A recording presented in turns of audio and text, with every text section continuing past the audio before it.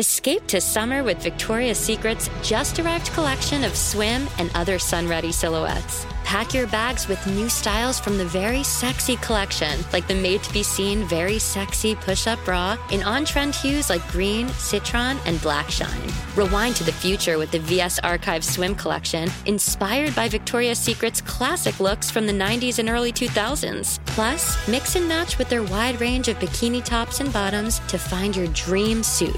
Shop now at your closest Victoria's Secret store or online at victoriassecret.com.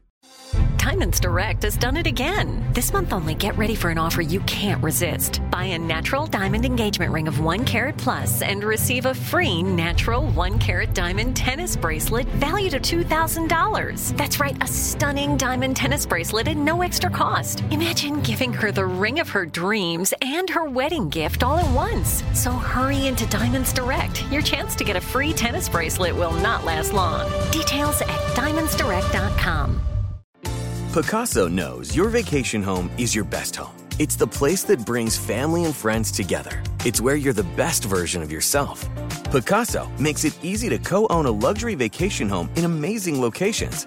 Listings start at $200K for 1/8 ownership. Picasso does all the work for you. Luxury furnishings, maintenance, billing, scheduling, and more.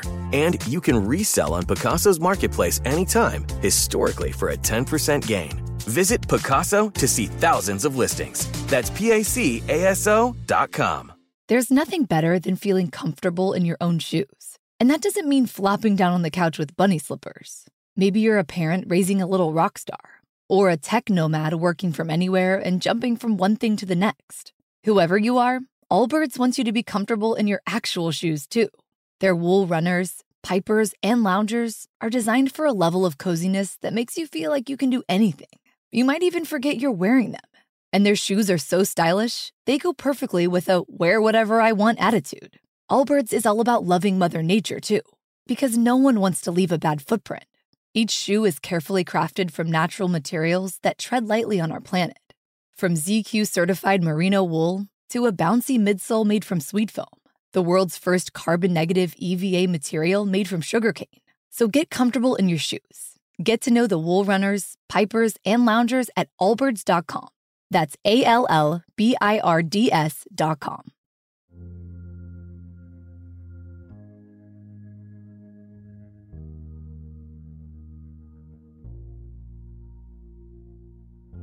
It has long been accepted that time as we know it, or at the very least, in the sense that we experience it, is not what it seems.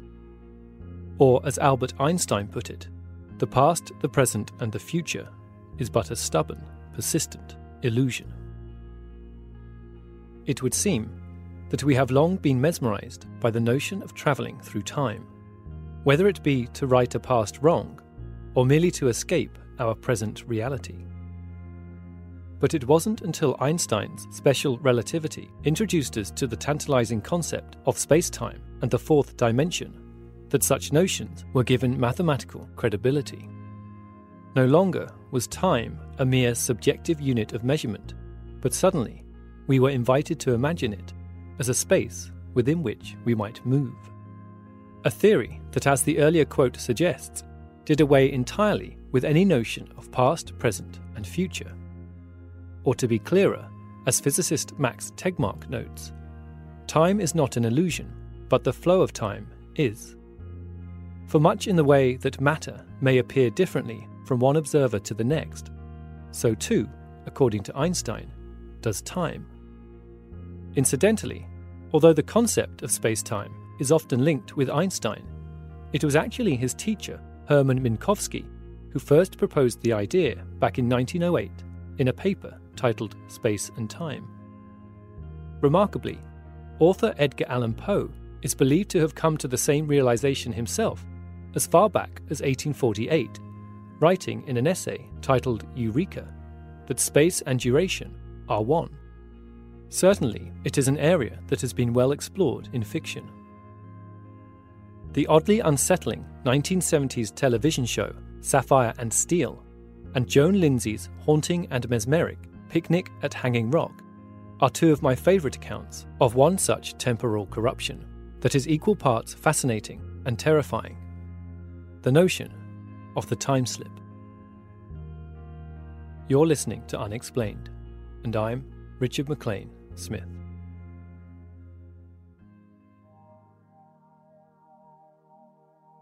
To paranormal researchers, the fabled time slip is considered to be the rarest of all documented paranormal experience. The most well-known account of such an event being the Moberly-Jourdain incident.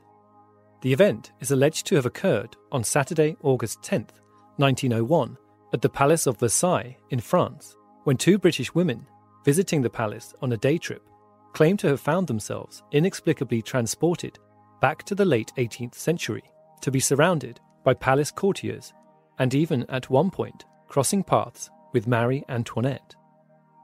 The women, Charlotte Moberly and Eleanor Jourdain, were both well educated and had no obvious reason to fabricate the events, and published a book of their account in 1911, which was predictably met with much ridicule. There are two accounts of alleged time slips that took place in Britain in the 1950s. The writer and longtime member of the Society of Psychical Research, Andrew Mackenzie, documented both the events in his 1997 book, Adventures in Time. For Mackenzie, the accounts were nothing less than two of the most convincing that he had ever come across. Mysteries that remain to this day unexplained.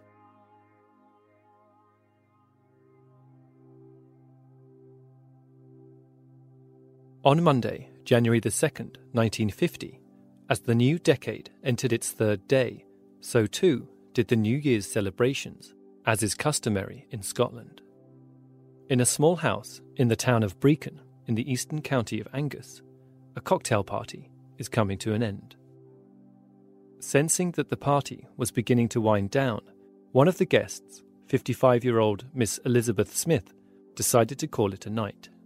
It was, after all, getting late, and Elizabeth wasn't much relishing the 10-mile drive back to her house in Letham.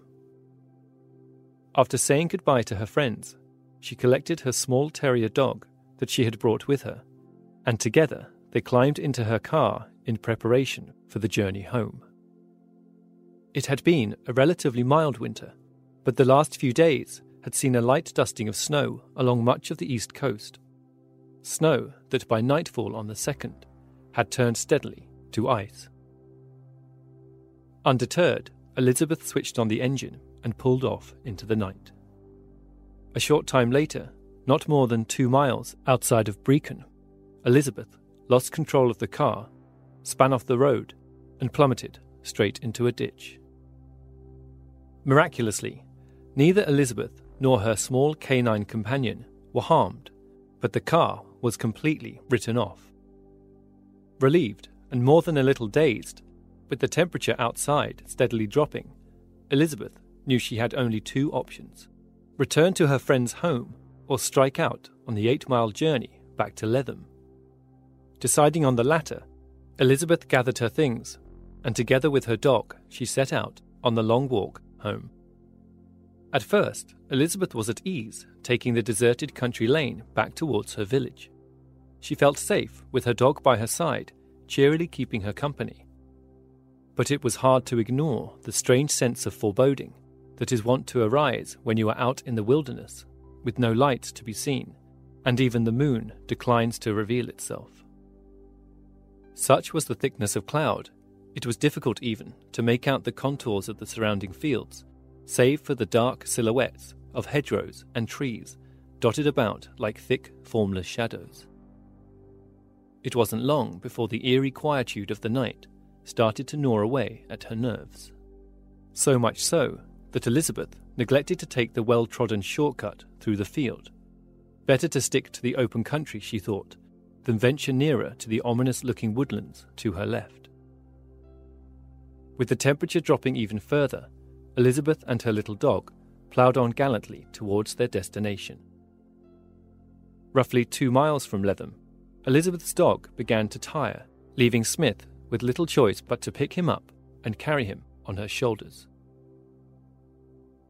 Less than half a mile later, Smith was hugely relieved when she was able to make out the distant rise of Dunwich Hill, a clear sign that she was almost home. And so it was with little surprise when she saw a few small lights in the distance. Only there was something odd about them. Firstly, it was strange, she thought, why so many lights would be on when it was almost 2 o'clock in the morning. But what was perhaps even more unusual was that the lights, unless she was mistaken, appeared to be moving. A short time later, not only had the number of lights increased dramatically, but she soon realized with some surprise that each of the lights were being held aloft in the air by strange shadowy figures. The lights were in fact flaming torches, being held aloft by men wearing dark tunics with roll collars and tights. What was also odd was the manner in which they were moving. Rather than walking straight across the field, they seemed to be skirting in a semicircle around the bottom of it. But then the figures disappeared, only to be replaced by another set of men in the field to her left, who were this time close enough for her to notice that the torches seemed to be strangely red in colour. At this point, Elizabeth's dog, sensing the peculiarity of the occasion, began to bark, much to Elizabeth's alarm. Trying to ignore the strange men, she hurried on towards home, but the most extraordinary vision was yet to come.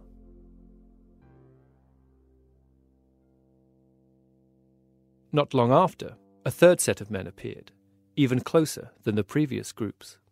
She could see them clearly now as they made their way through the field, just like before, with their burning torches held aloft.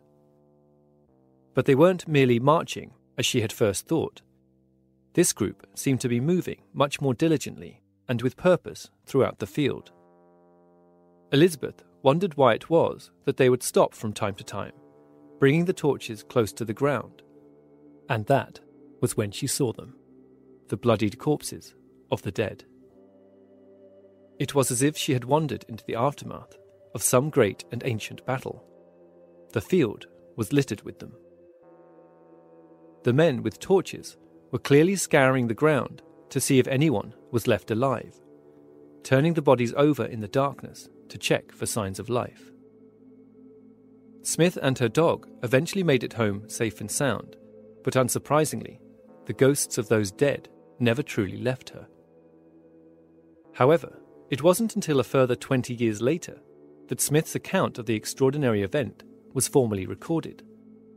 The task was taken up by 54-year-old Dr. James McHarg, a much-respected and well-loved psychologist and contemporary of Andrew Mackenzie at the Society for Psychical Research. In the intervening years, Smith had come to the realization that what she had seen had indeed something to do with an ancient battle once fought on the very land she had walked across. After spending some considerable time interviewing Smith, McHarg was left with little doubt that she had somehow slipped back in time and witnessed the aftermath of a brutal and bloody battle, known as the Battle of Nectan's Mere. The battle occurred in 685 AD between the Picts, an enigmatic tribal people from what is now the north and east of Scotland, and the Northumbrians. 50 years previously, the Kingdom of Northumbria, led by King Edwin, had risen to become the most powerful in all of the British Isles. But by the end of the 7th century, the kingdom had diminished considerably, thanks largely to the disastrous defeat they suffered at the hands of the Picts at the Battle of Nectan's Mere. McHarg found Smith, who at one time had been the president of her local Women's Rural Institute, to be an extremely credible witness, concluding that her recollections of the night's events were at the very least genuine to her. And a few elements of the story stood out in particular. Smith's insistence that the torches had been read was puzzling at first, until Andrew Mackenzie later made a discovery that was believed to have not been known by Smith at the time. He discovered that torches of that era were often made from the resinous roots of Scots fir, which in their natural state do indeed have a distinctive red colour. McHarg was especially intrigued by Smith's description of the movement of the men, who seemed to be walking in a curve around the field. And so it was with some surprise when he discovered that back in the 7th century, the field had in fact been a small loch that had later been drained and turned into farmland. His startling conclusion was that perhaps the apparitions had merely been walking around the loch to get to their fallen comrades. This revelation, he believed, was ultimate proof of Smith's story, since it demonstrated that the apparitions must have come from a time before the loch had been drained. Are you always taking care of your family? Do you often take care of others and not yourself? Now it's time to take care of yourself, to make time for you. You deserve it. Teladoc gives you access to a licensed therapist to help you get back to feeling your best, to feeling like yourself again. With Teladoc, you can speak to a licensed therapist by phone or video. Therapy appointments are available 7 days a week from 7 a.m. to 9 p.m. local time. If you feel overwhelmed sometimes, maybe you feel stressed or anxious, depressed or lonely, or you might be struggling with a personal or family issue, Teladoc can help. Teladoc is committed to facilitating great therapeutic matches, so they make it easy to change counsellors if needed, for free. Teladoc Therapy is available through most insurance or employers. Download the app or visit teladoc.com/unexplained podcast today to get started. That's teladoc.com/unexplained podcast. Our second tale takes place only 7 years later, in the county of Suffolk, in the southeast of England. It is the birthplace of the infamous witchfinder general, Matthew Hopkins, whose reign of terror in the 1640s resulted in many local women being murdered due to egregious accusations of witchcraft. Nowadays, however, it is perhaps better known for its tranquil wetlands and rich arable soil. It is a county that echoes with birdsong and the music of Ralph Vaughan Williams, a place where the earth is as dark and rich as the sky is wide. A place perhaps best summed up by W.G. Sebald's exquisite travelogue, The Rings of Saturn. And so it is to that place that we now travel. It is Sunday morning in October 1957. Up above, the skylarks ascend, chirrup, whistle and shake, as below them, 3 young boys equipped with a map and a compass are steadily making their way across the countryside. They are taking part in an orienteering exercise organised by the Royal Navy Cadets. The boys, who are all 15 and brand new recruits, are William Lang from Perthshire in Scotland, Ray Baker from London, and Michael Crowley from the county of Worcestershire. Today, their task is to locate a specific waypoint, record their findings, and then return to base camp to report back to their superiors. Finally, after a few miles of trekking, the boys were excitedly homing in on their mysterious destination. They had been coming up a slight rise when they first heard the sound of church bells.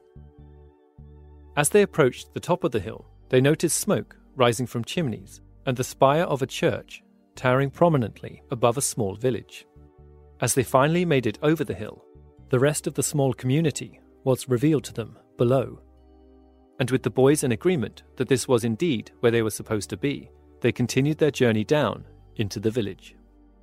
But as they got nearer, something very peculiar happened. Partway into the village was a small stream that flowed over the road. As they approached it, they became aware that something wasn't quite right. It was Michael who noticed it first. The silence. Only moments ago, the church bells had been ringing, and the sound of birdsong had filled the air. But now, as they entered the village, the place was eerily silent, save for the gentle trickling of the stream. As they carried on over the ford, William noted that even the ducks seemed unmoved by their arrival. And as for any sign of people, the place was completely deserted. It was then that they noticed the trees. Only a few minutes earlier, they were surrounded by a countryside decorated with the reddish golden browns of autumnal leaves. But the leaves on the trees in the village were anything but. Here, the leaves appeared to be vibrantly green, almost as if it was springtime. As the boys walked on, a strange picture was beginning to emerge. All of the houses looked as if they were from another age, hand-built and slightly crooked in design. Some were timber-framed, and others looked positively medieval. Looking around, they saw no sign of streetlights or even aerials on the houses. There was also no smoke coming from the chimneys as they had seen before entering the village, and absolutely no sign of the church that had been so visible from the hill. What's more, the wind had completely dropped, with not even the leaves rustling in the trees. And there was no sign of anybody, anywhere. The boys made their way over to a building with a green door and a large front window split into smaller panes that had not been washed in some time. They pressed their noses to the glass. Just like the rest of the village, the shop was deserted. But at the back of the room, hanging on meat hooks, were the skinned carcasses of 3 large cows. The meat, green and mouldy, having long ago turned putrid.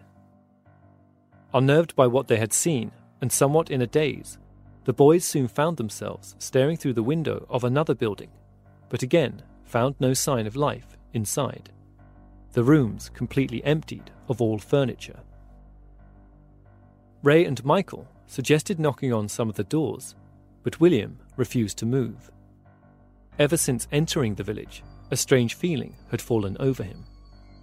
It was an overwhelming sense of sadness, and the unmistakable sensation that they were being watched by unseen and unfriendly eyes. The 3 boys hurriedly made their way back up the track to the top of the hill. Finally satisfied that they had reached a safe distance, the boys turned back and were amazed to find the village just as they had seen it before. The smoke was again rising from the chimneys, and the church spire stood tall and proud. The autumnal colours had returned to the trees, and once more the sound of the bells and birdsong could be heard all around. A short time later, the boys returned to base camp and relayed their experiences to their skeptical superiors. Despite their baffling description, the petty officers confirmed the boys had indeed reached their designated waypoint. What they had supposedly seen was the picturesque village of Kersey. It wasn't until 30 years later that Michael Crowley and William Lang, who by then were both living in Australia, contacted Mackenzie and relayed their extraordinary story. A few years later, Mackenzie revisited the village with Lang, and together they retraced just what exactly had occurred that day. Much like Dr. McHarg had been with Miss Smith in Scotland, Mackenzie was impressed by Lang's sincerity and the detail of his description of the events. Mackenzie ultimately came to the conclusion that what the boys had experienced was not the Kersey of 1957, but rather the village as it had been in the 1420s, in the aftermath of the Great Plague.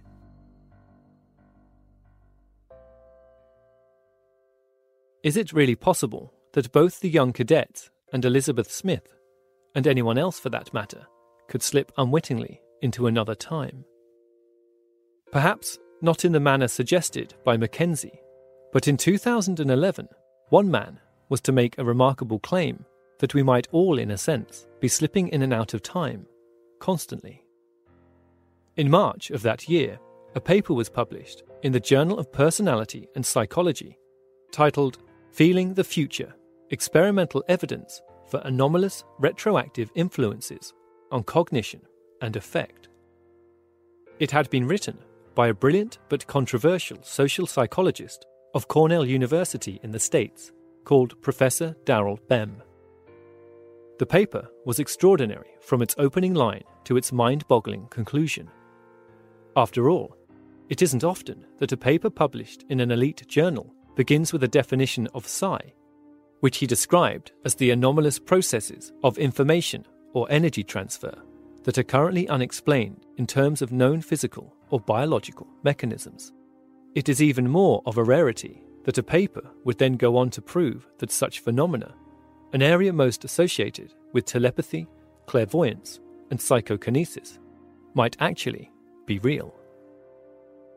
The paper presented the results from a number of experiments involving over 1,000 volunteers. One such test was to have the volunteers study a list of words from which they would later be asked to try and recall as many of the words as possible. Having completed this part of the experiment, the volunteers were then given random words from the list that they were then asked to type out as a counterintuitive act of reinforcement. Incredibly, BEM's results seemed to suggest a direct correlation between the words that the students had been able to recall and the words that they were later asked to type out. In essence, BEM had turned the notion of cause and effect completely on its head. In another test, volunteers were shown two curtain graphics on a computer screen, behind one of which was a highly stimulant erotic image. The volunteers were then tasked with selecting correctly which curtain hid the image. Completely random guesses would return a roughly 50% success rate. But amazingly, Professor BEM recorded a 53.1% success rate. The difference may sound minimal, but in statistical terms, it is dramatically significant. What BEM's paper seemed to be saying was that everything we thought we knew about the unidirectional nature of time was a fallacy. Before long, however, there were suspicious rumblings amongst the scientific community. Questions were asked about the validity of BEM's methodology and the lack of any other findings that might link with BEM's extraordinary claims. And ultimately, what distinguishes scientific theory from fact is the reproducibility of the results. In 2012, psychologists Stuart Ritchie, Richard Wiseman, and Chris French of the universities of Edinburgh, Hertfordshire, and Goldsmiths, respectively, made an unsuccessful attempt to replicate Professor BEM's findings. Their attempts were repeated in the same year by Jeff Gallick of Carnegie Mellon University, who also failed to replicate Professor BEM's results. It remains to be seen whether BEM's findings will gain a wider credibility. For what it's worth, BEM stands resolutely by his findings.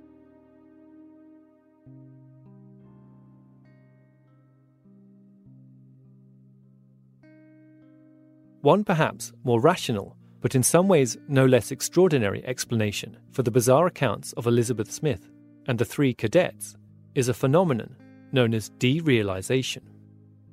The experience is thought to be brought on by a dysfunction in the occipital or temporal lobe of the brain.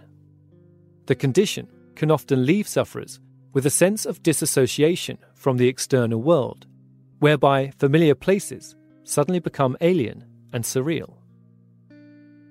Regardless of whether such a condition had afflicted Smith or the young boys, the suggestion brings to mind an intriguing concept that I believe strikes at the heart of our fascination with the notion of travelling back in time. The term hauntology was coined by French philosopher Jacques Derrida in his 1993 book Spectres of Marx, The State of the Dead, The Work of Mourning, and the New International. The word is a portmanteau of the words haunting and ontology, the philosophical study of the nature of being. For Derrida, the term is essentially a play on the temporality of ideas, or more precisely, the impossibility of eradicating knowledge or ideas, in this case as they would pertain to Marxist philosophy, once they have been conceived. From the moment they exist, they remain forever a part of our collective knowledge, haunting our perception of both the past and the future. The implication being that only by returning to a time before the idea could we hope to imagine an alternate future unshaped by that idea. And it is this that I believe most resonates with us when fantasizing about the possibility of travelling back in time.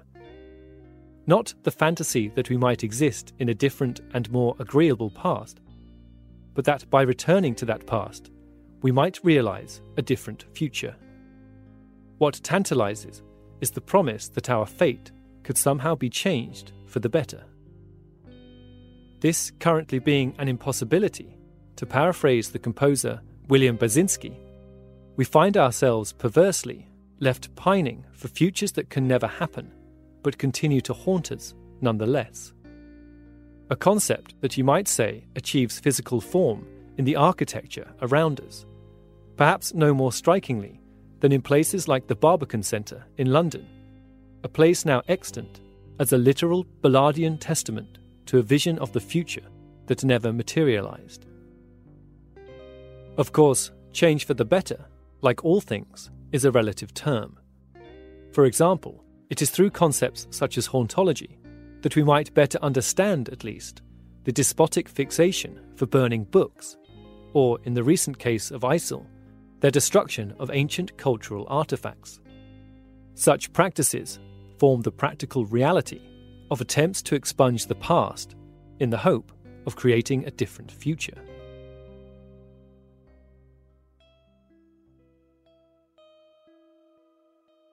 The concept of hauntology was reinvigorated in the noughties by a number of cultural theorists eager to apply the term to emergent trends in art and pop culture, in particular with regards to the growing sense that Western music, and especially electronic music, had reached an evolutionary cul-de-sac.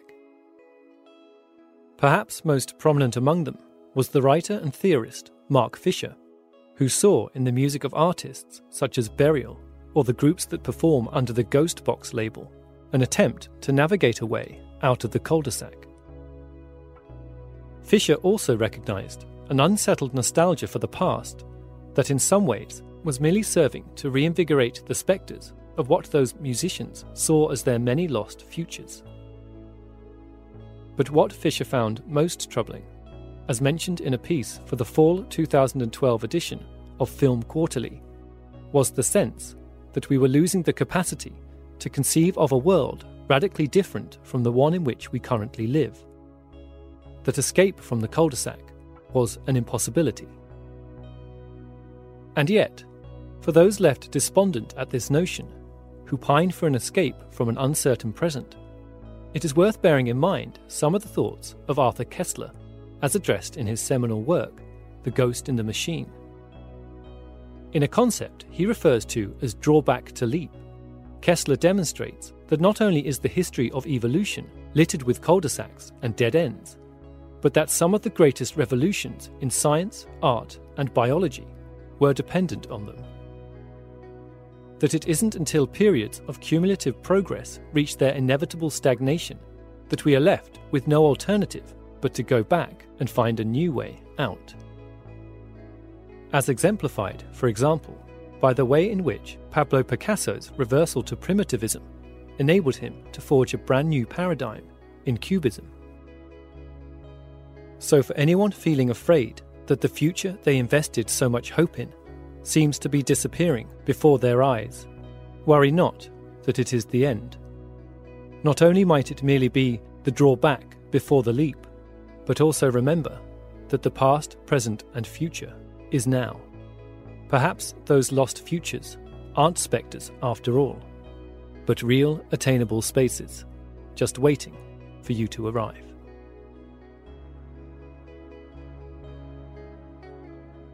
All elements of Unexplained are produced by me, Richard McLean Smith. Please subscribe and rate the show on iTunes, and feel free to get in touch with any thoughts or ideas regarding the stories you've heard on the show. Perhaps you have an explanation of your own you'd like to share. You can reach us online at unexplainedpodcast.com or on Twitter at unexplainedpod.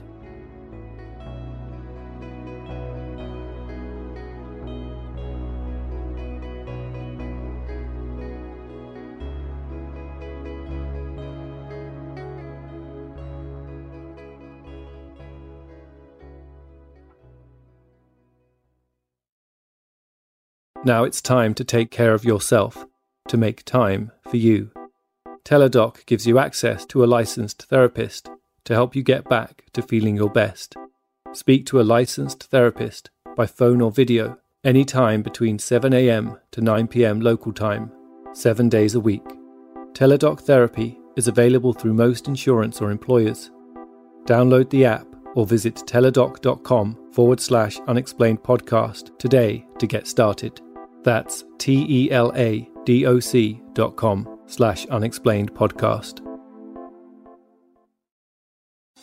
Thinking of popping the question? Diamonds Direct has an offer you can't miss. This month only, buy a natural diamond engagement ring of 1 carat plus and receive a free natural 1 carat diamond tennis bracelet valued at $2,000. Imagine giving her the ring of her dreams and her wedding gift all at once. No one provides education, selection, and value like Diamonds Direct. Your chance to get a free tennis bracelet from your friends at Diamonds Direct won't last long. Details at diamondsdirect.com.